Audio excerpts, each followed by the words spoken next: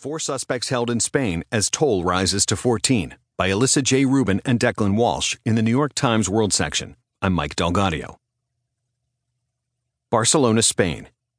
Largely spared the Islamic State attacks that have plagued Europe in recent years, Spaniards were confronted Friday with the aftermath of a devastating terrorist plot involving an explosives factory and 2 vehicular assaults that swept through Barcelona and a seaside resort town, leaving at least 14 dead and scores wounded.